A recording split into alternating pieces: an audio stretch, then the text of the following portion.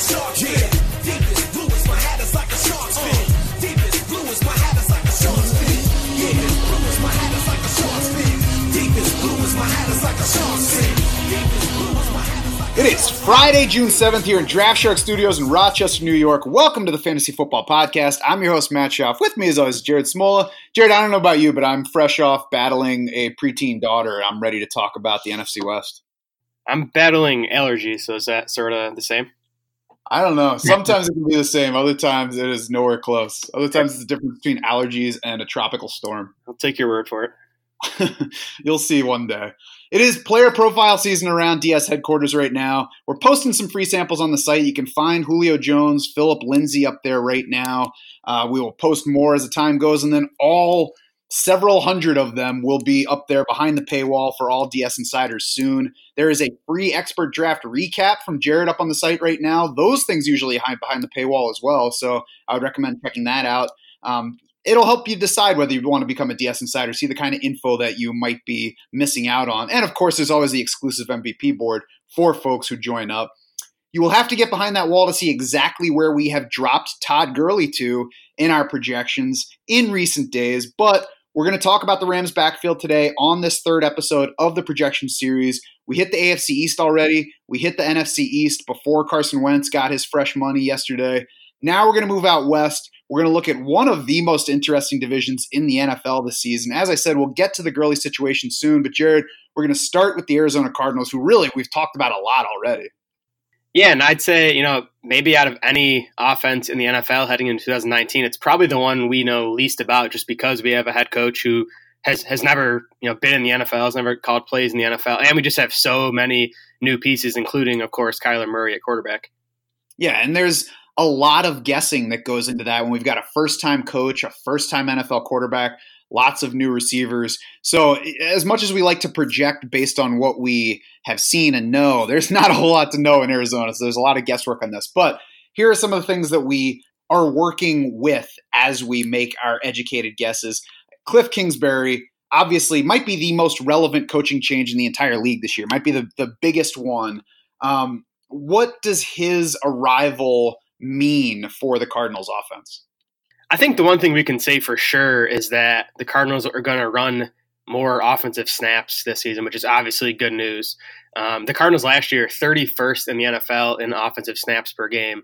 Kingsbury's offenses at Texas Tech were consistently near the top of the nation in plays run. In his 6 seasons at Texas Tech, his teams ranked 1st, 28th, 2nd, 1st, 10th, and 4th in snaps. I think he's going to bring, that up-tempo stuff to Arizona, which is going to sort of, lift all boats as far as the skill position guys go, and Kyler Murray, obviously. Yeah, you can question the wisdom of hiring Kingsbury as a head coach already in the NFL. I don't really care about that. We're worried about fantasy right here. And the upside on this all, we'll see how his scheme works in the NFL too. There's no guarantee that they blow people away right away or at any point. But the upside on this Cardinals offense exploded in the offseason with the coaching change and with the new quarterback. Speaking of the quarterback, even before his time at Texas Tech, Kingsbury was the OC at Texas A&M for 1 year, happened to be the freshman season of Johnny Manziel. That team finished 5th in scoring, 16th in the country in plays per game. Manziel won the Heisman. In addition to strong passing numbers, he rushed 201 times for 1,410 yards and 21 touchdowns that season, led Texas A&M by 63 rushing attempts on a team that included Christian Michael in his senior year. So I don't think Kyler Murray is going to be Arizona's leading rusher this year, but there's at least some history with Kingsbury using such a dual threat quarterback. Yep, that helps. I also think Kingsbury, based on his college offenses, seems to be a pass-leaning play caller. All 6 of his Texas Tech teams ranked significantly higher in passing yards than rushing yards. Actually, all 6 of them finished top 9 in the country in passing yards. You look at that. You look at the fact that they, spent 3 draft picks on wide receivers. I think it's going to be a pass-leaning offense this season, even with a rookie quarterback. Yeah, I would guess that as well. We'll move on to that pass-run split right now. The A&M offense that I mentioned ran more than it passed, but part of that was having a running quarterback who was a freshman.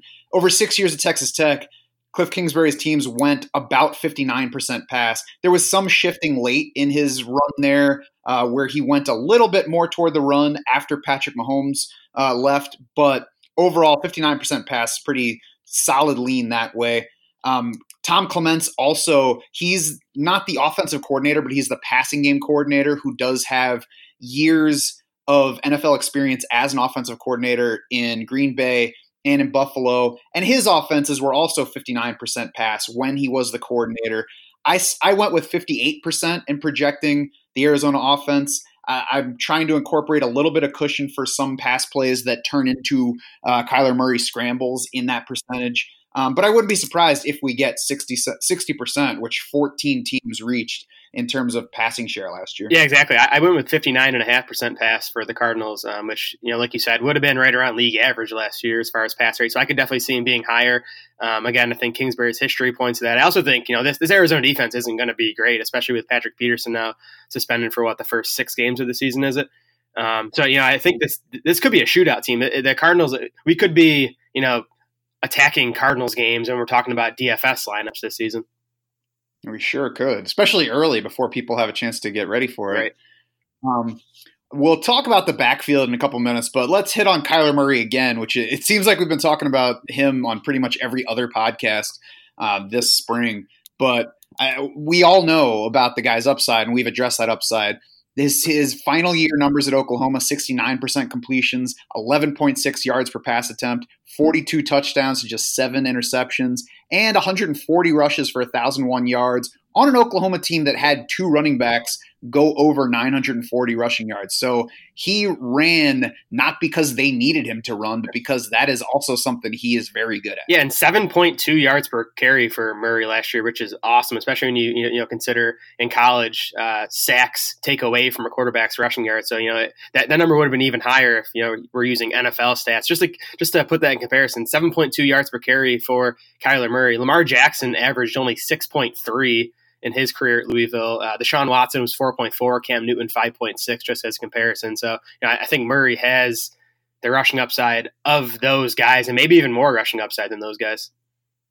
And he brings that along with being at least, I think, a better or more refined passer at the same stage than at least Cam Newton, Lamar Jackson were. I guess you could argue him versus Deshaun Watson either way, but you put all that together, the passing, the rushing, the Cliff Kingsbury play volume, and really suddenly a pretty talented crew of pass catchers that we'll get into in detail in the next few minutes. I mean, I think the ceiling on Kyler Murray reaches all the way to the top of quarterback right away. I think it's realistic to think that the range of potential outcomes includes fantasy seasons like Robert Griffin had in his rookie year in 2012, Cam Newton had in 2011. Both of those guys finished top 4 in QB scoring in their seasons. RG3 in points per game because he missed a little time. Yeah, I think that's definitely within Murray's range of outcomes. You just look back last year, 4,000 plus passing yards, 1,000 plus rushing yards. Only the second quarterback in FBS history to do that. The other one was Deshaun Watson, and we've obviously already seen the type of upside he's brought as a pro. And the kind of upside he brought immediately when he took over for Tom. I'm blanking on his last name. There you go. In the second half of week 1. The only qualm I have with Kyler Murray right now in fantasy is that he is already being drafted with that upside in mind. He's up to QB9 and play draft ADP in the right, which I think is fair. I think if he climbs much higher, then we can start to talk about maybe there being too much risk with that. But I think at quarterback 9, there's not many guys at that point of the draft who could really finish top 3 this season. Yeah, and I would still take him there. I actually took him there yesterday in a best ball draft. I was hoping that he would not get further than QB12 in ADP, but what are you going to do? On to running back notes where it's David Johnson, not a whole lot else. David Johnson, 42nd among 47 qualifiers in Football Outsiders DYAR and DVOA last year. That's both measures of rushing efficiency. 43rd in success rate, which is another measure of efficiency that measures how often a player gets what he needs to get for the team on a specific play. Injured in 2017. Back in 2016, David Johnson was much more productive, rated better, no matter what numbers you're looking at. Even then, though, he was not a special back in terms of yards after contact. He has always been, I think, a better receiver than a runner for a running back. The Pro Football Focus grades back that up. I think David Johnson's the kind of running back who needs space, who needs some offensive creativity, who is not going to be all that productive if you hand it to him in traditional running back ways over and over and over again and ask him to grind yards inside. Right, I agree completely. I think that makes him really a perfect fit in what Kingsbury wants to do here. Go back to that 2016 season. Johnson averaged 6.3 yards per carry out of the shotgun. That number dropped to 2.3 this past year, but I think he can get back closer to that 2016 number. And it sounds like Kingsbury, wants to be in the shotgun the majority of the time. So yeah, I like the fit here for DJ. I think he really should bounce back this year. And with maybe the only concern about Kyler Murray being his height, it makes sense to do as much shotgun as you can. So yeah, like those numbers on David Johnson out of the shotgun. And really, he's going to be in for lots of touches as long as he stays healthy, because behind him, we've got Chase Edmonds, we've got TJ Logan. Chase Edmonds looks fine.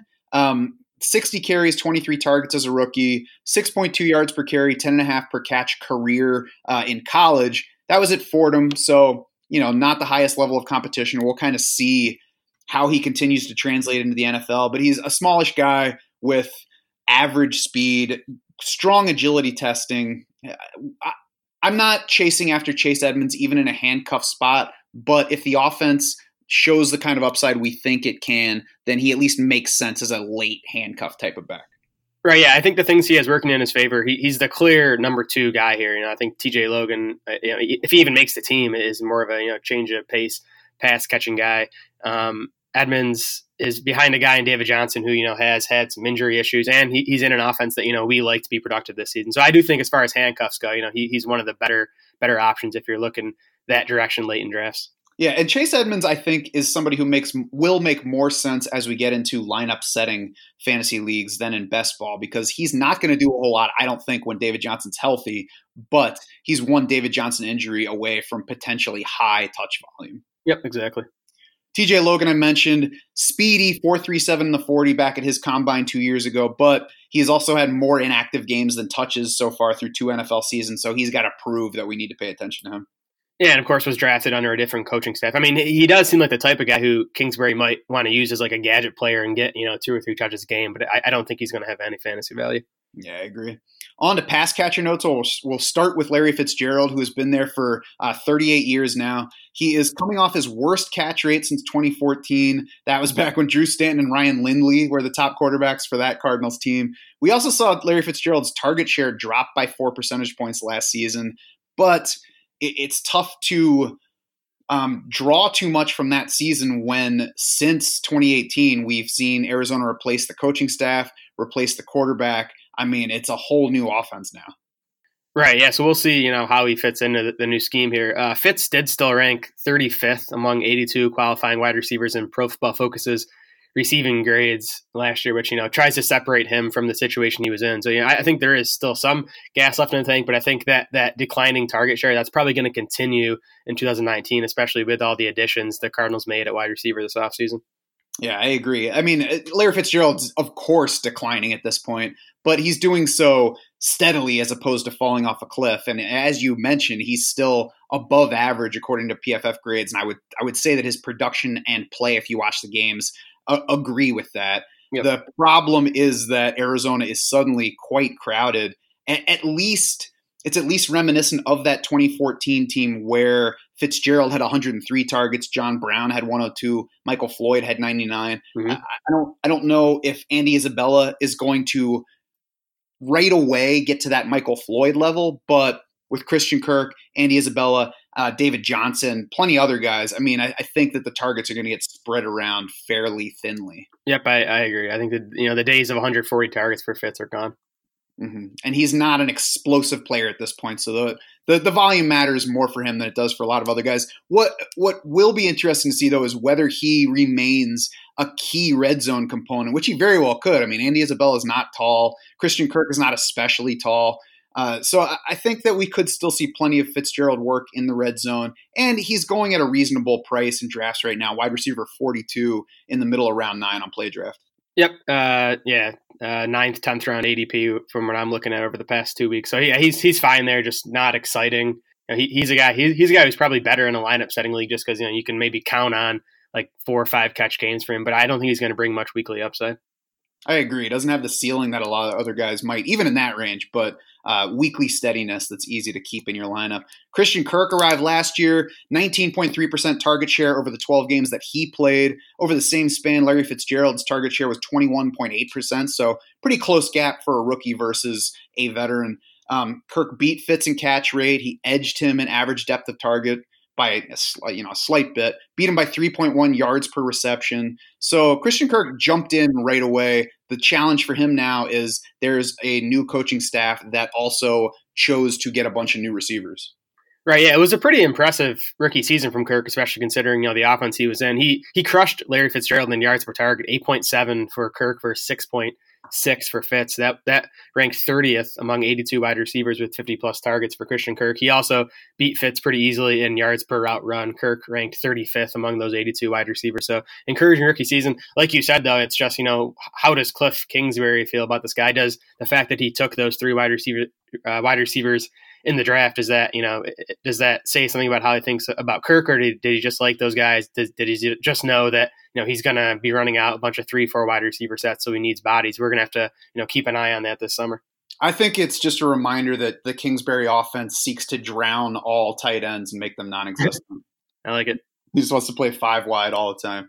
So Christian Kirk is also just in his second season, so I think it's still early enough to look back at his college production. And he led 2 of his 3 Texas A&M teams in touchdowns. He trailed Josh Reynolds in the other season. Of course, Josh Reynolds now plays for the Rams, so it's not like it was a schlub that beat him there. Christian Kirk led that team all 3 seasons in catches. He led the team 2 of 3 years in receiving yards, again, behind Josh Reynolds the 1 year. So a strong college career, a nice rookie season. There's no reason to believe that he's going to disappear in year 2, even if he doesn't have quite the step up that we might have hoped before these other guys arrived. He's going right about a round ahead of Larry Fitzgerald in ADP right now, wide receiver 38 on PlayDraft. Yeah, and I think Kirk's definitely the upside pick among these, Cardinals wide receivers entering his second season. Like you said, he was a nice prospect coming out. I remember really liking his after catchability, and I know he racked up some big numbers in the return game too. So that would sort of seem to fit this Kingsbury offense too. That maybe wants to spread the field and get the ball out to these playmakers. I think Kirk can do damage after the catch. Andy Isabella can do damage before or after the catch. A guy you've liked since early in the scouting process for Dynasty. Working primarily in the slot so far for the Cardinals, reportedly, but his speed's going to be on display wherever he plays. Yeah, he really checked all the boxes as a prospect. He, massive college production. It came at UMass, obviously, but the market shares were huge. Then he tested well at the combine, ran a 4.3 something in the 40. I think the question was, how highly the NFL was going to think of him, and then he goes in round 2 to the Cardinals. They obviously liked him quite a bit. So I think he sort of checks all the boxes, and I think has a shot to be the number 3 target in this passing game right away. Yeah, to me, he looks like the favorite to be. Well, I don't know about the number 3 target with David Johnson. Right, third wide receiver. Yeah, so probably the 4th in targets, but that could be a good spot, especially if volume goes the way that we're hoping it will. Dynamic player in college. On top of all the receiving production, he had 40 carries for 342 yards and 2 touchdowns. They're already writing stories about what a notoriously hard worker he is in practice. They're talking about how Julian Edelman is asking people about him when hanging out with Cliff Kingsbury. So the legend of Andy Isabella is already starting to grow a little bit. Let's hope it doesn't get out of hand, but he's still late in round 14 in ADP right now. So it doesn't seem like it's getting out of hand just yet. Yeah, I think he's a fine shot to take in the 14th round, especially in best ball, because he is that big play guy. You could see him having a few spiked weeks this year. Yeah, and especially if you can stack him with Kyler Murray in your best ball drafts at that point. Yep. Hakeem Butler also arrived in this draft class, arrived much later than most of us expected that he would. His wide receivers coach, David Rise, says that he's raw, which is the book on him. They're going to work on his route running. The thing Hakeem Butler brings is size. Looks like he's the best bet to be the wide receiver 4 this year. Right, yeah, you talk about, maybe Fitzgerald playing a big role in the red zone because of his size, which, Kirk and Isabella don't have. Butler does have that size, so maybe, he's sort of playing that specialized red zone role this season. Even as a number 4 wide receiver, we talk about Kingsbury probably wanting to, flood the field with the wideouts. So Butler, could see a decent amount of playing time. I still don't think, in lineup setting leagues, I think he's basically not worth drafting, unless he maybe, passes Isabella this summer. But, in best ball, he's going to the 17th round. He's fine to take a shot on there. You could see him scoring 4 or 5 times this year. Yeah, I think he's Josh Reynolds. I mean, he's not going to make any sense outside of a best ball league. And then if one of the top 3 Cardinals wideouts goes down and the offense is starting out the way that we are hoping it's going to start out, then Butler gets onto the 2019 radar. Yep. They also it's a crowded receiver core in Arizona. They also brought in Damiere Byrd this offseason. They brought in Kevin White. They drafted Keyshawn Johnson. They returned Chad Williams and Trent Sherfield from last year, who were 5 and 6 in targets among Cardinals. So there are lots of guys. Obviously, not all of them going to make the regular season roster. Yeah, you wonder how many wide receivers Kingsbury is going to keep on their roster. But yeah, some of these guys are going to get cut. I think those guys like Chad Williams and Trent Sherfield, who are sort of holdovers from the previous coaching staff, I think those guys are in danger of not making the final roster. I would guess so as well. Tight end also crowded. Charles Clay, rookie Caleb Wilson was Mr. Irrelevant. Max Williams gets another chance. And then Ricky Seals-Jones was the guy we were all excited about a couple of years ago. I can't say that I'm at all excited at this point. No, either am I. I mean, it's interesting that Kingsbury has, added, those 3 guys to tack on to Ricky Seals-Jones. But, his Texas Tech offenses, he got the one big season out of Jay Samaro. But other than that, they didn't really utilize the tight end much in the passing game. So I'm avoiding all these guys in drafts right now. For what it's worth, Ricky Seals-Jones was at Texas A&M when Kyler Murray arrived there as a freshman before transferring to Oklahoma. So we'll see how long it takes for those stories to start popping up where Kyler Murray's getting back with his old college teammate. But I don't see anything either short or long term. No, me either. Who I like, there's really no Cardinal I'm chasing hard just because of where the guys are going in ADP. David Johnson started out late in round 1 and close to the 1-2 turn, but now he's in the middle of round 1. I'm still taking him there, but it's not like he's a screaming value as the number 5 running back. And then similar for Kyler Murray, I'm glad I got some of him early before he got to QB9. I'm still drafting him, but it's a little tougher to say, go out and get Kyler Murray at this point. Right, yeah. I would say, though, draft Murray now if you want to get him, because I think his ADP is only going to go up from here. I don't think it's going to go down.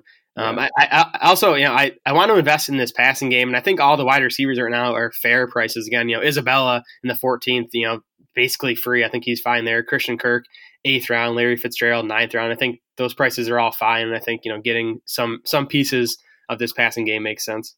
And taking those guys in best ball, Kirk and Isabella in particular, I think is going to be more rewarding than doing so when you have to decide whether to start them week to week. Yep, I agree. Who I don't, tight ends I mentioned, I'm not touching any of them.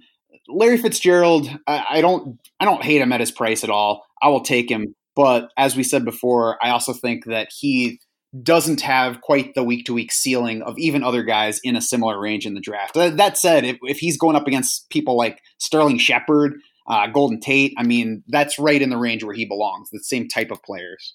Yep. Yeah, I think Fitz is your target in lineup setting leagues, and in best ball, you want to be targeting the younger guys, Kirk, Isabella, and even Hakeem Butler. Yeah. All right, so let's move on now finally to the Los Angeles Rams, who everybody's been talking about because of Todd Gurley. We'll start, though, with the coaching changes. Nothing big. Quarterbacks coach Zach Taylor is now the Bengals head coach. I wouldn't bet right now that makes a big difference for the Rams. We'll see. And we'll also see if playing into the Super Bowl, spending more time playing football, a longer time playing football without getting to the offseason means any sort of hangover for this team. Yeah, I mean, this coaching staff lost Matt LaFleur heading into this past season and didn't make a difference. It's still Sean McVay running the show. We know how good the offense has been under McVay the last 2 years. The Rams have finished 10th and then 2nd in total yards under McVay, 1st and 2nd in points. They've been top 3 in situation neutral pace each of the past 2 seasons. So I think you can count on big play volume again. The Rams were 3rd in total offensive snaps last year. I think, that they're a good bet to finish inside the top 5 again this year. I think that I envision Sean McVay sleeping on a treadmill, and he's got like a vending machine of young quarterbacks coaches who he just right. Get the new one out every time somebody leaves. Sounds right. Projected pass run split, the Rams were about 55% pass in 2017, climbed a little bit to about 57% last year. Each season, they ranked among the league's 9 most run-heavy teams. Mm-hmm. I think we'll still see a lean that way, but I think we'll see them toward the higher end again. I went with 57% pass for my projections. I have 58% pass. I do think they're, like you said, they went a little bit more pass heavy in 2018 than 2019. I think they'll shift a bit more towards the pass, with Todd Gurley's knee problems. Yeah, I agree. And with Cooper Kupp returning. QB notes, Jared Goff, not a guy that excites me in real life or fantasy, but top 4 in yards per pass attempt each of the past 2 years under Sean McVay. Actually climbed in that category last year with Brandon Cooks swapping in for Sammy Watkins. 4th and 10th in touchdown rate the past 2 years. His completion rate has improved each of the past 2 years. His passing yards per game jumped by 40 last season. Big home road splits last year, but I don't. When you look at 2017 and you look at the loss of Cooper Kupp in the second half of last season and look at the numbers for Jared Goff with and without Cooper Kupp, I don't want to overplay last year's home road splits. I think the numbers there might turn out to be a little bit misleading if you use them too much to guide you. Yeah, I think if you look at most quarterbacks, you're going to find that they're more productive at home than on the road. So I think, Goff falls under that umbrella, but I don't think his home road splits will be as drastic going forward as they were last year. I do think the Cooper Kupp splits with Goff are instructive going forward. I think getting Kupp back will help. And, we have pretty big sample size here. In 24 games with Cooper Kupp over the past 2 seasons, Goff has averaged 279 yards, 1.9 touchdowns per game. In 11 games without Kupp, he's averaged just 251 yards, 1.45 touchdowns per game. And that obviously hurt him over the second half of last season. Kupp should be ready for week 1 this year, which will obviously help Goff. Mm-hmm. Now, for what it's worth, even though I mentioned overall the numbers don't say that he's terrible on the road and awesome at home, both of his 2 seasons, Jared Goff did average a lot more passing yards at home. Last year, it was almost 100 more yards in home games than on the road. The year before, it was about 48 more yards at home than on the road. So Jared Goff, I do think, is a quarterback that you don't want to take if he's on the road in even like a slightly difficult matchup. I think that you want to look for somebody to start over him there, whether it's DFS or lineup setting. And I think where you're drafting him, he's not going so early in drafts where you're taking him as like your every week starter. He's a guy you're going to be playing matchups with anyways. Right. And that's, I think, important for evaluating all quarterbacks, not treating every guy like he's your every week starter. Yep. Running back notes. Finally, the Rams started the offseason by saying they were not worried about Todd Gurley's knee, even though the playoffs suggested otherwise. Then they matched the offer sheet for restricted free agent Malcolm Brown. Then they traded up in round 3 to draft Darrell Henderson 70th overall, which is pretty early in round 3. So now we're left trying to figure out what to do with Todd Gurley, especially in these early drafts when we really have nothing except a smattering of media reports to go on. I mean, for what it's worth, let's remember that Todd Gurley, when healthy, when on the field over the past 2 years, was a fantasy monster. 77.6% of the Rams carries over his 14 regular season games last year. He apparently played much of that with the knee issue that wound up limiting him late. Then in the postseason, though, 32.6% of Rams carries. His target share dropped slightly, but his total targets dropped significantly. 5.8 targets per game during the regular season, 7 total targets in 3 playoff games. We'll see as we get into the summer about him. Yeah, I mean, there's no doubt that Gurley's workload is going to be scaled back this season. And, we still have 3 months of reports to sort of digest before, we get into the heart of fantasy drafting season in late August or early September. So, we're still guessing more now than I think we will be later on this summer. We do have Gurley's carry share and target share going down quite a bit in our projections right now. We have him projected for a 58% carry share, a 13.7% target share in 14 games. He still lands inside our top 10 running backs. You could slash Gurley's production last year by 25%, which is pretty significant. He still would have finished 6th among running backs in PPR points. So I think as long as that knee holds up and he's able to be on the field, even with fewer touches, I think he can be efficient enough in this offense. He can score enough touchdowns in this offense to be a top 10 running back. Right. The difficult thing and the thing that could really swing his fantasy value a ton either way is that he's been way above average in TD rate, both as a runner and a receiver over the past 2 years. So if he is not getting nearly as many touches near the goal line, that could make a huge difference. Yeah. And that's the kind of thing that we can't really project no matter what we know at any point. Yeah, and if I had to guess, I mean, again, if his knee is good enough for him to be out there, I think Gurley's role around the goal line is safe because Darrell Henderson isn't that type of back. He's more the smallish big play guy. So I think if Gurley's out there, he should still score a bunch in this offense. Yeah, and Malcolm Brown is big. He's the same size as Todd Gurley, but he's obviously not close in talent level. So I agree. If Todd Gurley's playing regularly, I would assume that he is going to at least approximate his red zone role. Malcolm Brown missed out on the late season missed Gurley time last year because he broke a clavicle on December 2nd, hit IR before Todd Gurley missed those 2 games and played a limited role in the playoffs. They did match the offer sheet. It was just a 2-year deal, though, for $3.25 million. So, I mean, that's about $1.6 million a year. That it's not like that is split the backfield money. That's insurance money, and it came before the draft. So I don't want to forget about Malcolm Brown in the offseason where everybody's fallen in love with Darrell Henderson, but I also don't want to overrate his return.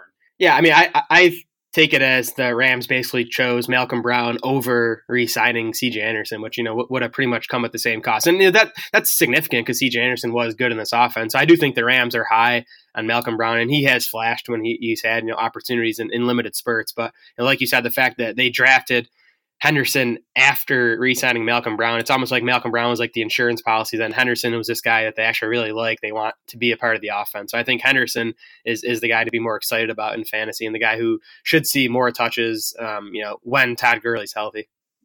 And Malcolm Brown really is a younger C.J. Anderson. They weighed exactly the same at their combines. Their 40 time was 0.02 of a second apart, 4.62 for Malcolm Brown, 4.6 for C.J. Anderson. So it's a younger C.J. Anderson. It's insurance on Todd Gurley. Now let's get to Darrell Henderson, who everybody wants to talk about. And, who we love. Let's put aside the ADP now. 8.2 yards per carry career in college, 12.0 yards per catch. I mean, dynamic tape. It's impossible to watch him and not get excited.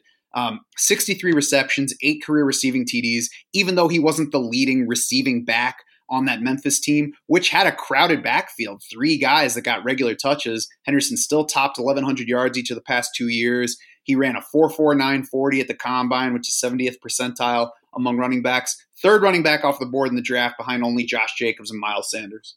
Yeah, a big play machine. That's what Henderson was at Memphis. 27 runs of 20-plus yards last year, 12 runs of 40-plus yards. And you watch the tape and you see him running through some big holes, but he also finished second in this running back class in Pro Football Focus's elusive rating. So, he's making guys miss beyond what's blocked. The Rams obviously high on this guy, spending that type of draft capital on him.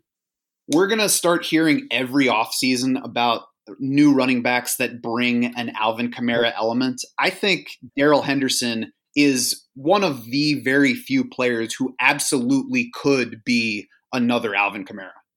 Yeah, and I'm curious to see how the Rams envision using this guy. And even I think people are assuming that if Todd Gurley misses time this year, that Henderson's going to, essentially step into that role. I'm not sure that's the case. I think it might be more of a Henderson Malcolm Brown committee with Henderson's role, maybe just growing a bit. I do think he's going to, again, we talked about Todd Gurley's volume getting scaled back this season. That those touches have to go somewhere. And again, I think that's where Henderson comes in. I think, he could get 6 to 10 touches per game, even when Gurley's on the field. Yeah, I think he'll get the ball some, even when Gurley's around. I agree with you that he will likely share work with Malcolm Brown if Todd Gurley goes down and is not playing at all at some point. Sean McVay said around draft time that Henderson had, quote, a specific skill set and could do, quote, unique things on the offense. So it's clear that he doesn't look at him as this, straight running back who does running back things. He's a new weapon for the offense. Yeah, all that said, though, the ADP has already gotten on a hand, though. He's now going in the late 6th round. At that price, I unfortunately won't have any Darrell Henderson.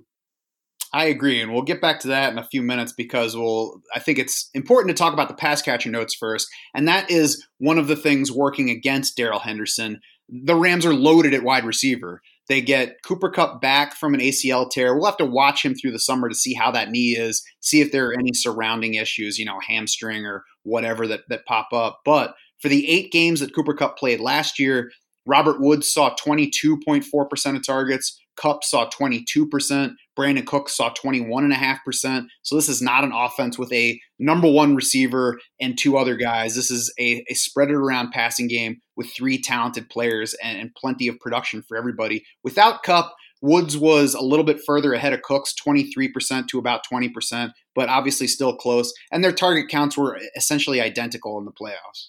Yeah, I mean, the Rams have shown now over the past 2 years that they can support, 3 top 25 fantasy wide receivers. I think they can do it again this year if Cooper Kupp's knee checks out. The one, sort of mark in Kupp's favor over Woods and Cooks, he seems to be this team's, preferred target near the end zone. In just 8 games last season, Kupp saw 12 red zone targets, 7 targets inside the 10.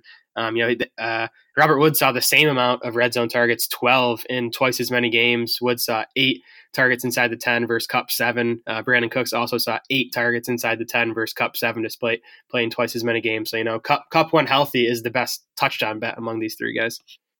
Yeah, Kupp as a rookie dominated red zone targets among Rams, even well ahead of Todd Gurley. Last year, Kupp in 8 games was on pace to get even more red zone targets than he got in 2017. So he's going to be an important red zone factor. He could be somebody that takes some scoring away from Todd Gurley. Maybe they throw a little bit more down there with Cooper Kupp back. In any event, all 3 are attractive fantasy options at wideout. Robert Woods is the first one on my board just because he has led in target rate overall over the past couple of years. I think I don't even want to say he's safer. He and Brandon Cooks are very close together. I have Woods just ahead. I will take both of them where they're going.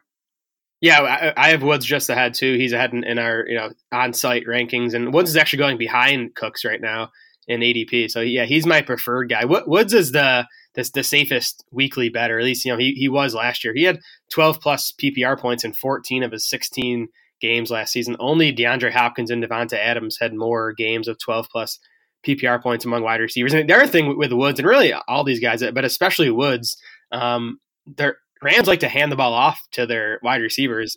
Woods ranked 3rd among wideouts last year with 19 carries for 157 rushing yards. So that's a nice little bonus to his fantasy production. Yeah, so I mean, they all win on upside. They all win on dependability. I think the only issue I have is with Kupp on the knee. So we'll watch him through the summer to make sure that's good. I'm not really comfy drafting Kupp where he's going right now, which is right about wide receiver 19 or 21, early in the 5th round. I would be okay with that if we get to August and he's had no health issues. Yeah, I mean, Kupp only going 2 wide receiver spots and about 6 draft picks total behind Robert Woods. And if you're deciding between those 2 guys right now, even when, we know Kupp's healthy, hopefully later in August, I think I'd prefer Woods. Right now, it's not close when, Kupp is still rehabbing.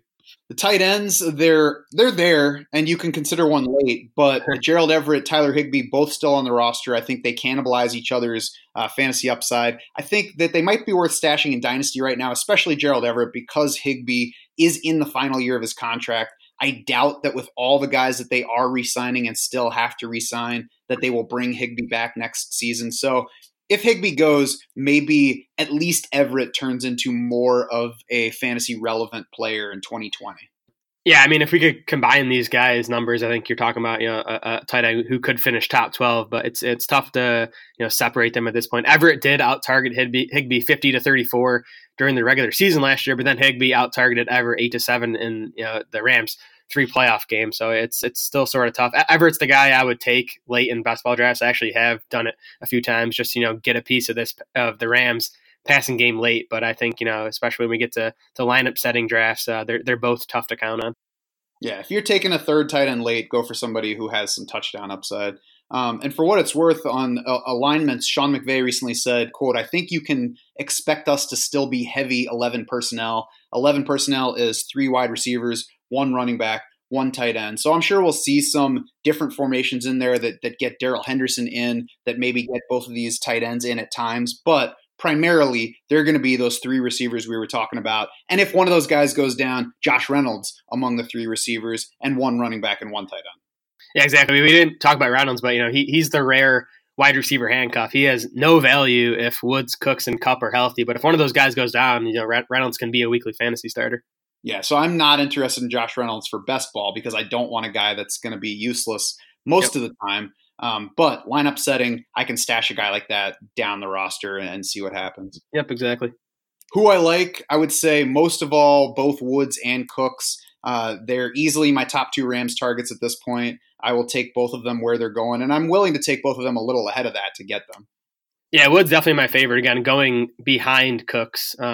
Woods at wide receiver 18, Cooks at wide receiver 16. Yeah, both fair values, but I prefer Cooks there. And then Jared Goff, I mean, I'm not falling over myself to draft him. He's at quarterback 12 in ADP, which I think is fair, but I've seen him drop to, quarterback 15, 16. And in those cases, when I'm still looking for my first quarterback or even my second quarterback in a best ball draft, he's definitely on my radar. Yeah, and he is somebody that I'm more interested in if I have taken Robert Woods, Brandon Cooks, or even Todd Gurley already. Yep. Who I don't like, Darrell Henderson, running back 33, which you alluded to earlier, second half of round 6 in ADP. Right behind him, Latavius Murray, Rashad Penny, Ronald Jones, Royce Freeman. I will probably take all 4 of those guys straight up ahead of Darrell Henderson. And to me, the comp is Austin Eckler, who's going early in round 10, because I think that both of them are complements as long as the starter is healthy. And I think that they're going to end up with similar workloads. And really, if I have to bet on either of them getting more touches, it's Austin Eckler, and he's going 4 rounds later. Yeah, I think Eckler is a good comparison for what we could see Henderson's role being behind a healthy Todd Gurley. I think the marks in Henderson's favor and why I would take him higher, probably not 4 rounds higher than Eckler, but I do think Henderson's the better pick just because I think he's, obviously a bigger talent, at least we think he is based on his college resume, and he's in a better offense, and he's behind a running back who has these knee issues, where Gordon has had knee issues in the past, but at least he's healthy for now. On to the San Francisco 49ers right now, who have nothing nearly as interesting as Todd Gurley, but they also have no relevant coaching changes from what I can see, other than losing their quarterbacks coach. Yeah, but which is good news because Kyle Shanahan's back, and he's really been impressive throughout his NFL career as a play caller. He was impressive last year, especially considering the circumstances. The 49ers lose their lead running back, Jerick McKinnon, in late August to the torn ACL. Then they lose their starting quarterback, Jimmy Garoppolo, in week 3 to a torn ACL. The Niners still, though, finished 16th in total yards. They were 13th in yards per play, 15th in passing yards, 13th in rushing yards. So, it was still a league average offense despite losing their quarterback and running back. Yeah, solid season for them, considering all those issues. Kyle Shanahan offenses have gone as high as 65% pass. That was back in 2010 in Washington. As low as 47.8% pass. That was 2 years later, still in Washington. Overall, his offenses have averaged 58.2% pass, a median of 59%. So that's the range where I think we should expect him to be. For the projected pass run split here, I landed at 58%. Maybe that ends up being slightly low, but they added another running back, and I think I would rather lean a little bit further toward the run with Kyle Shanahan than further toward the pass. But that's a solidly balanced offense, I think.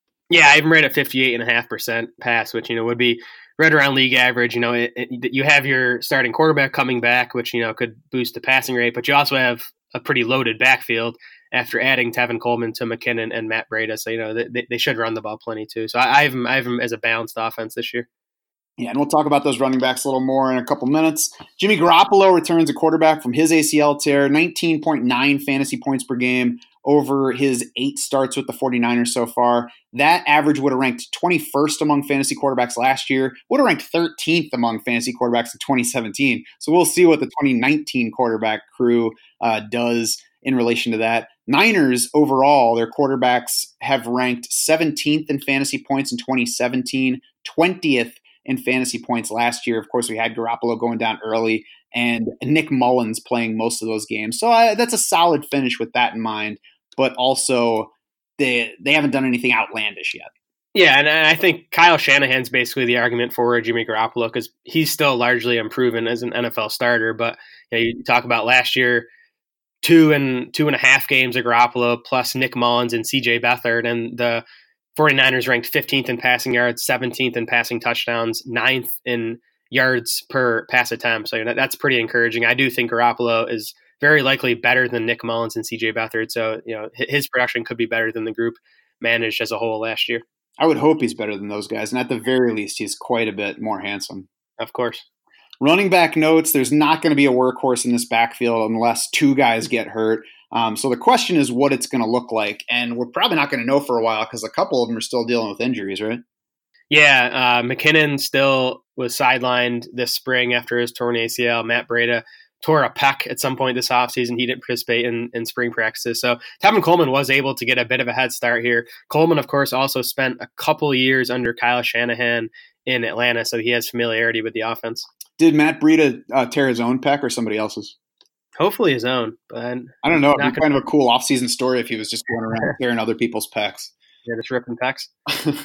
I think all three of these guys are arguably better receivers as running backs than they are runners. They have all averaged between 118 and 132 carries per season in the NFL so far. They have all averaged between 33 and 48 targets per season so far. None of them has been a featured running back truly to this point. So they all have kind of something to show with what they're going to do in these roles. It could be the first chance, though, for Tevin Coleman to really have a shot at being the top running back in his backfield in terms of usage. I guess he got that last year after Devontae Freeman went down, but like heading into the year being that top guy. Yeah, I definitely think it is. And you talk about the targets to the running backs. I think that's going to be probably the biggest change in this offense from last year to this year.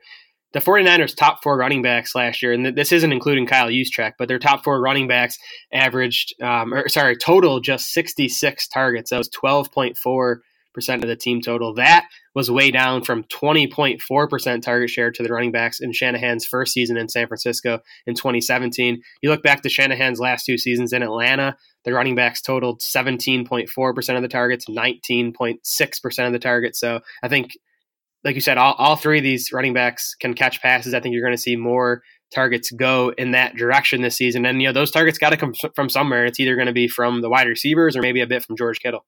Matt Breida was Pro Football Focus's top graded receiving running back in 2018 and 2017. Jerick McKinnon was 10th on the list among running backs in receiving grade. Coleman was above average. So these guys are pass catchers. Breida had a very efficient season last year, both running the ball and catching the ball. Better as a receiver, but efficient overall. And I think he's the guy to not forget about after two straight off seasons of the Niners signing fairly big money free agents at the position. Right. That's sort of the concern with Breida. It's like if the Niners like this guy, why would they go out and sign Tevin Coleman and bring Jerick McKinnon back when the Niners could have saved, I think it was like almost $4 million by cutting McKinnon this offseason, but they're bringing him back. So that's the concern with Breida. But he's also the cheapest guy in drafts among these three backs. So that's sort of the argument for him. Yeah, I agree, and we'll talk more about that in a couple minutes. Let's move on though to pass catcher notes now, and you got to start with George Kittle. Why don't you recap his 2018 for us?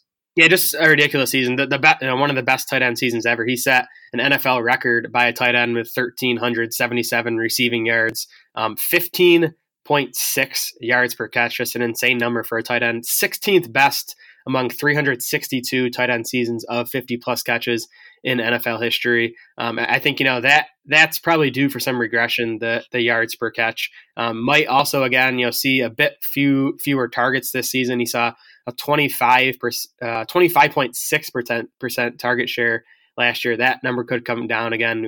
Maybe some more targets going to the wide receivers, more targets going to the running backs. I think the mark in Kittle's favor, where he could see some positive regression this season, is in the touchdown department. He scored only 5 times last year on 88 catches. That's a 5.7% touchdown rate. That's pretty low. That could climb up closer to 10% this season. Kittle did rank 4th among all tight ends with 19 red zone targets last year. So it wasn't like he wasn't getting chances near the goal line. He just wasn't converting last year. Yeah, you can look at George Kittle's numbers last year and certainly find some spots where regression is possible. I think target share is most likely. He finished 10th overall across all positions in the league in target share. The next tight end behind him was Jared Cook at 18.2%. So that's about 7 percentage points behind. So George Kittle could lose like 5 percentage points off of his share, get down to like 20%, and still rank among the top 3 at tight end pretty easily. And I think that I wouldn't bet on him getting above 15 yards per catch again, but last year I wouldn't have bet on O.J. Howard repeating his 16 yards per catch. George Kittle ran 94th percentile 40-yard dash at the combine. He is a speedy tight end. He certainly has the upside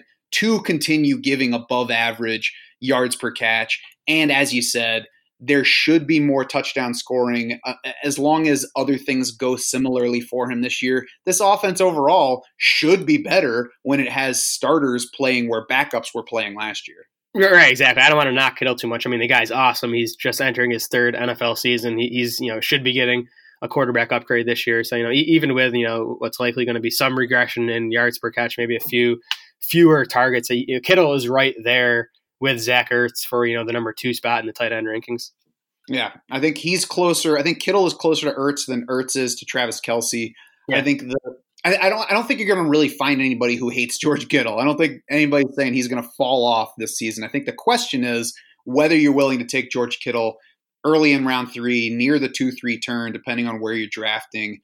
So I guess that's my question. Are you willing to take George Kittle where you have to this year? I am. I mean, I'm trying to get Travis Kelce as often as I can, even in the late first round, anywhere in the second round. But if I don't get him, I do still think getting Kittle or Ertz, especially if they get into the third round, that still gives you a pretty big edge at tight end over your competition.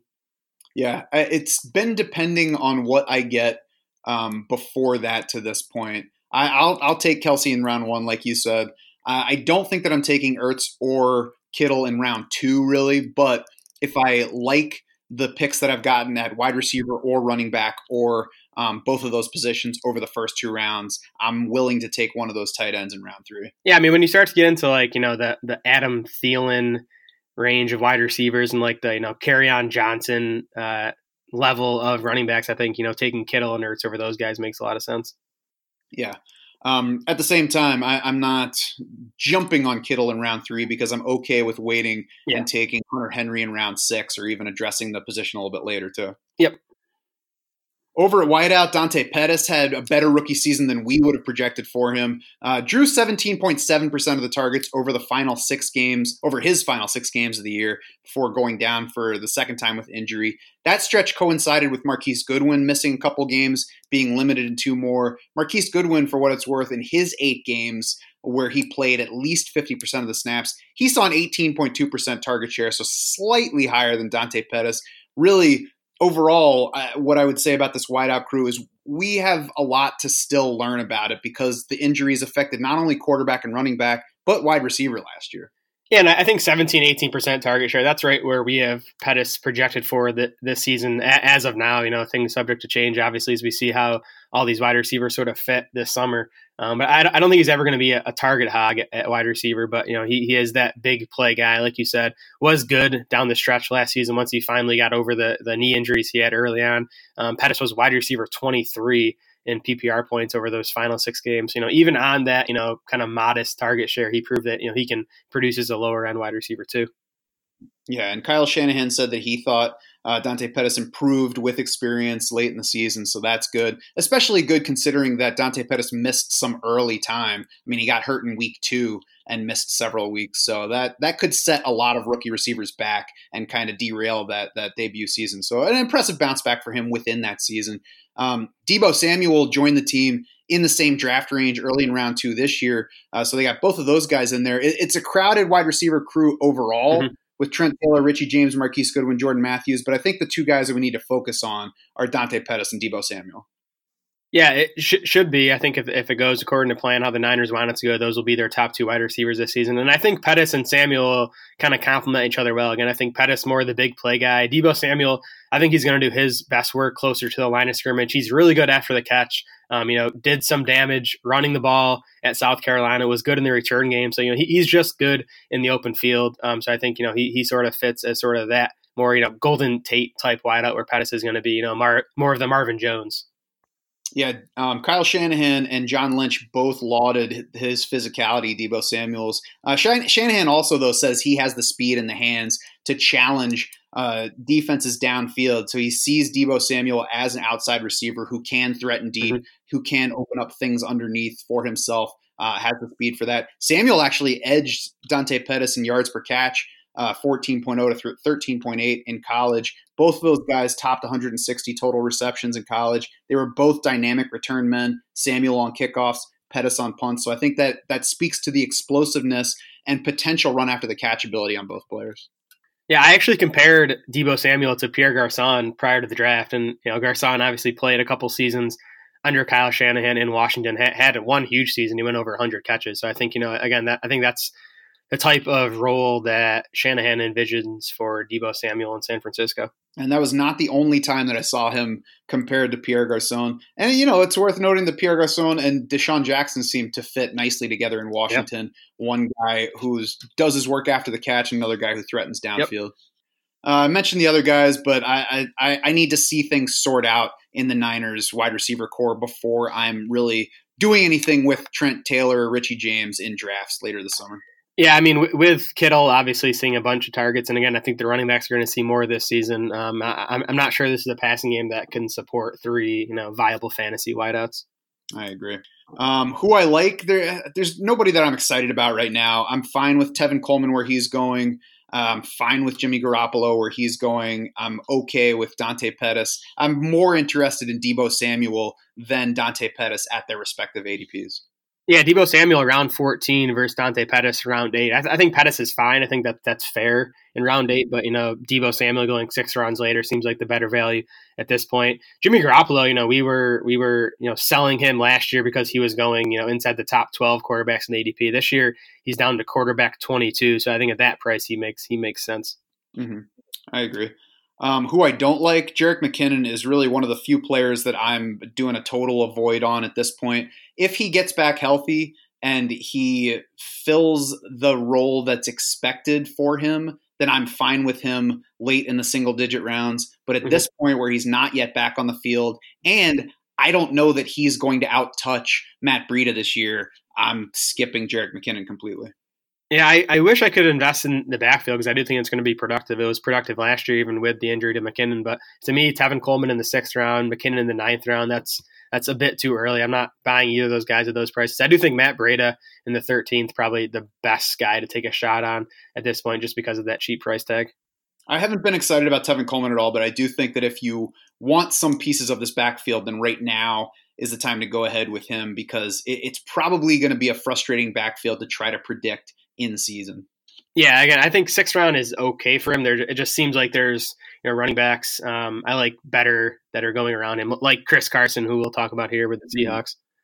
Yeah, let's use that as a transition into the Seahawks, who also have no relevant coaching changes. And that's because it's the second year of offensive coordinator Brian Schottenheimer, who arrived last year and told the passing game to GTFO.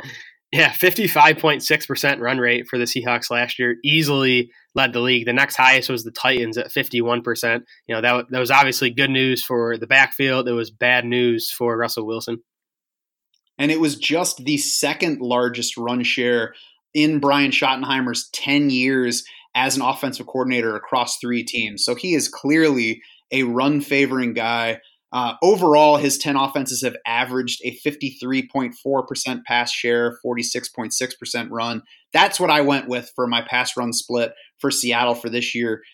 They swung from one of the most run-heavy teams to then passing more in 2016 and 2017 and then swinging all the way back under Schottenheimer last year. I think there's a little bit more lean toward the pass this year, but not a whole lot. Yeah, I mean, there almost has to be. Tough to see him repeating that run rate this season. But I have him at 51% run, which is 4.5 percentage points lower than last year, but still would have led the league. Mm-hmm.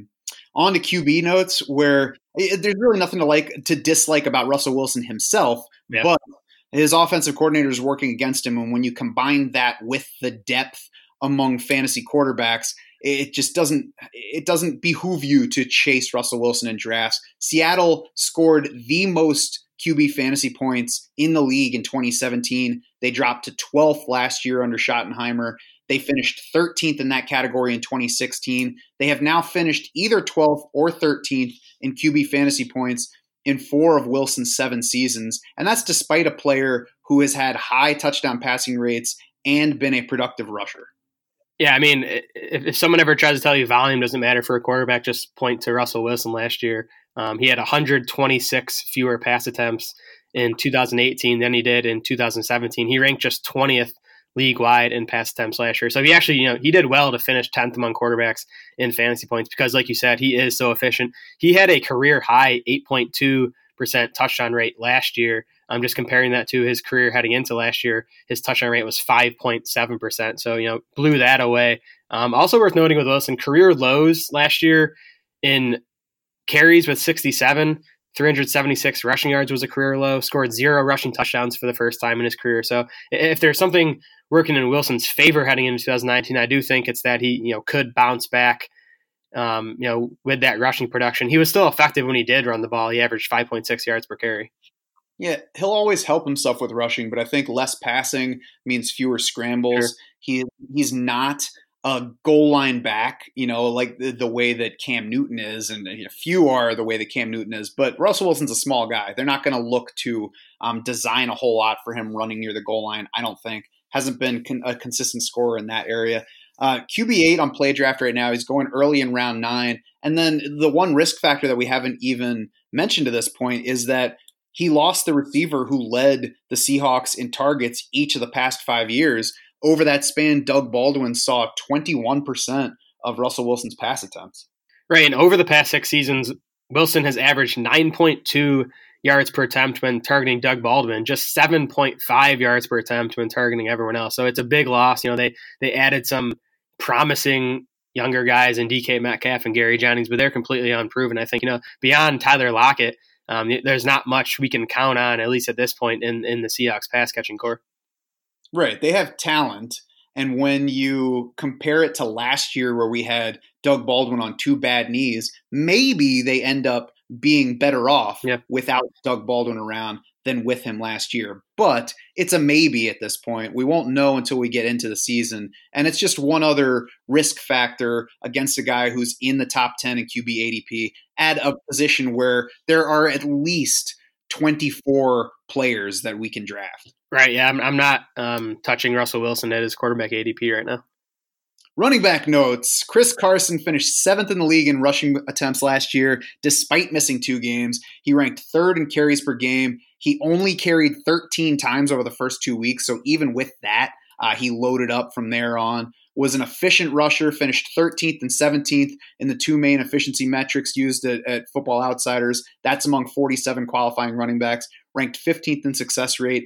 And it was not only him playing well, but the situation helping him along because Mike Davis, who is, of course, no longer there, and we will talk about him in another show, he ranked 19th, 11th, and 14th in the 3 Football Outsiders categories that I just mentioned. So right near where Chris Carson finished. Right, yeah, this was just a super productive backfield last year with that efficiency and, more importantly, with the volume.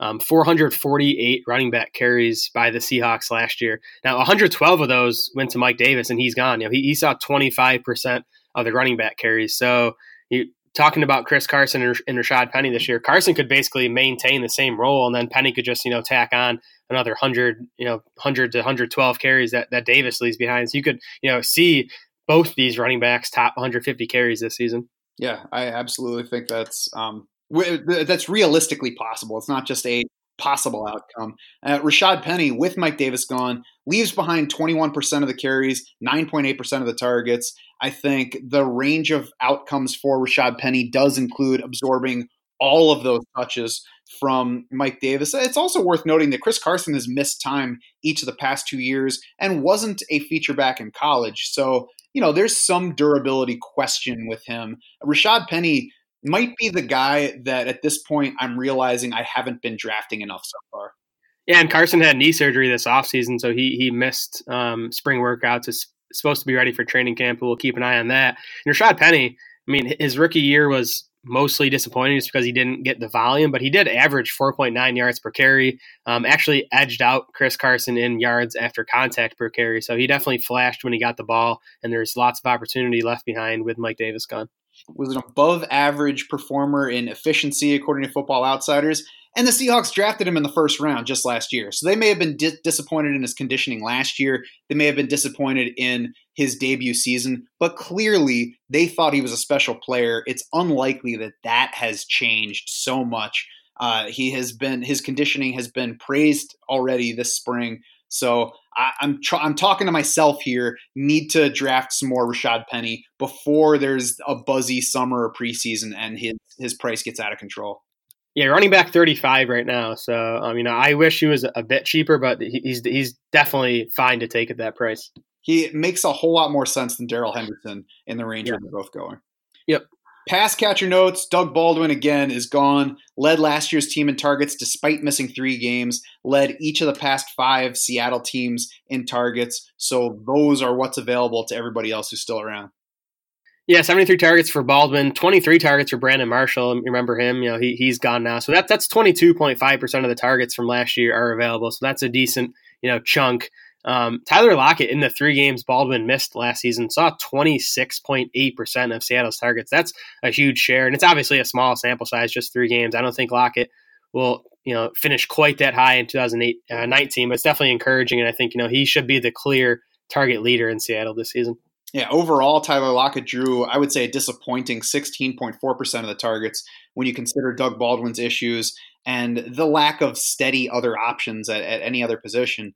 I do love Tyler Lockett, though, as a player, and we saw him perform with the kind of upside that we thought he had last year, the huge touchdown rate, the much bigger yards per catch than previous years. He's been working the slot early in 3 wide receiver sets. He's been about a halftime slot player to this point. Could see a bump there with Doug Baldwin gone. Doug Baldwin's more like a 70 to 75% of the time in the slot. David Moore, Jaron Brown, the outside guys. So Tyler Lockett is clearly the top player and the top fantasy prospect among current Seattle wideouts.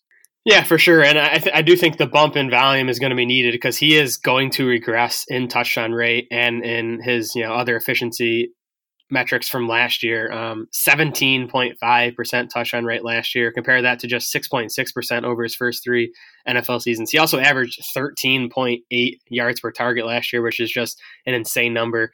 He averaged 8.8 yards per target in his first 3 seasons. That's a good number. That's a number he could definitely repeat in 2019. But that'd be a drop of 5 yards per target from what he did last year.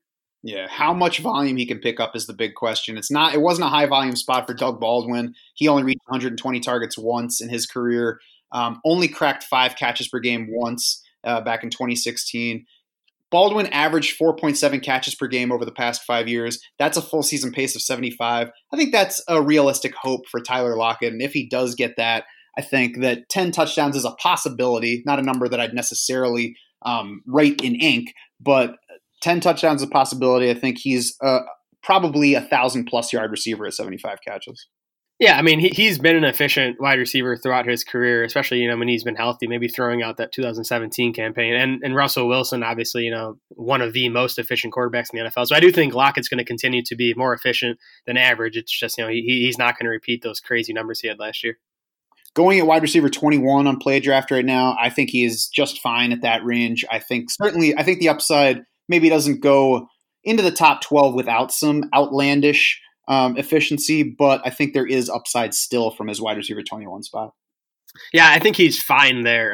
It's a bit higher than I think we have him ranked. I haven't been drafting much Tyler Lockett. Like you said, I don't think his upside climbs into the top 12 just because he's not going to see 130 plus targets. But I think he's a pretty safe bet just playing with Russell Wilson as the clear lead dog in this passing game. The rest of the Seattle receiver core has some intrigue, but I think it's going to need some time to play out. As I mentioned, it's David Moore and Jaron Brown working as the lead outside receivers right now. David Moore flashed last year, but was a low volume, high touchdown rate guy. Just an exclusive rights free agent, re-signed this year for minimal money, a restricted free agent. So I don't think we really know at this point how much Seattle likes him because they don't have to show it with his salary. Yeah, like you said, flashed last year, 17.1 yards per catch. That's nice. But, I think had a chance to play a bigger role with Doug Baldwin banged up. And Moore was okay in the middle of the season. But over his final 5 games, 4 catches on 16 targets. He really struggled down the stretch, which, probably doesn't bode well, especially after the Seahawks added 2 wide receivers in the draft.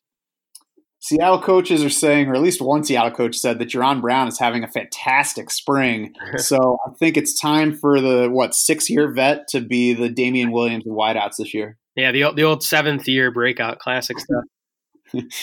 All right, so we'll see if Jaron Brown is truly ready to stick in the lineup and be a factor for them, or if DK Metcalf knocks either of those guys out of the lineup, or if Gary Jennings, once he finally gets on the field, proves that he deserves a spot and, shuffles things at wide receiver. Really, you could pick any one of these guys and say, I'll take him in round 18 at this point. I'm going to need the summer to know who I actually like and if it's anybody. Yeah, I mean, I think Metcalf has the best chance to be a fantasy factor just because of his size and athleticism. But, even with the tight ends probably not playing a big role in this passing game, I'm just not sure there's enough volume to make anyone viable behind Tyler Lockett. I mean, you think about even in the seasons Doug Baldwin was healthy and producing, Seattle really didn't have a second wide receiver be at least a reliable weekly fantasy starter, just because the volume is so low. Yeah, Tyler Lockett spent most of that time letting us down with his production, with his dependability. I'll mention the tight ends real quick, just to complete the picture. Will Dissly's coming off a patellar tendon tear, which has been an awful injury for other players. Jimmy Graham comes to mind. Victor Cruz is, of course, the big example there. Pete Carroll says he expects him to be back. We'll see. He'll come back to a crowded spot, though. Ed Dixon's still around. Nick Vanette's the best bet, I guess, there. And they traded for Jacob Hollister after the draft. So, I mean, it's a lot like the Arizona situation. I don't expect any of them to be fantasy relevant. Yeah, I mean, at least Arizona, you have, passing volume to sort of lean on. You don't have that in Seattle. So no shorter long-term guys to like in the tight ends there. Who I like for this year in redraft, like we said, Tyler Lockett's okay, but I think I like more Chris Carson at running back 27, Rashad Penny at running back 25 or 35.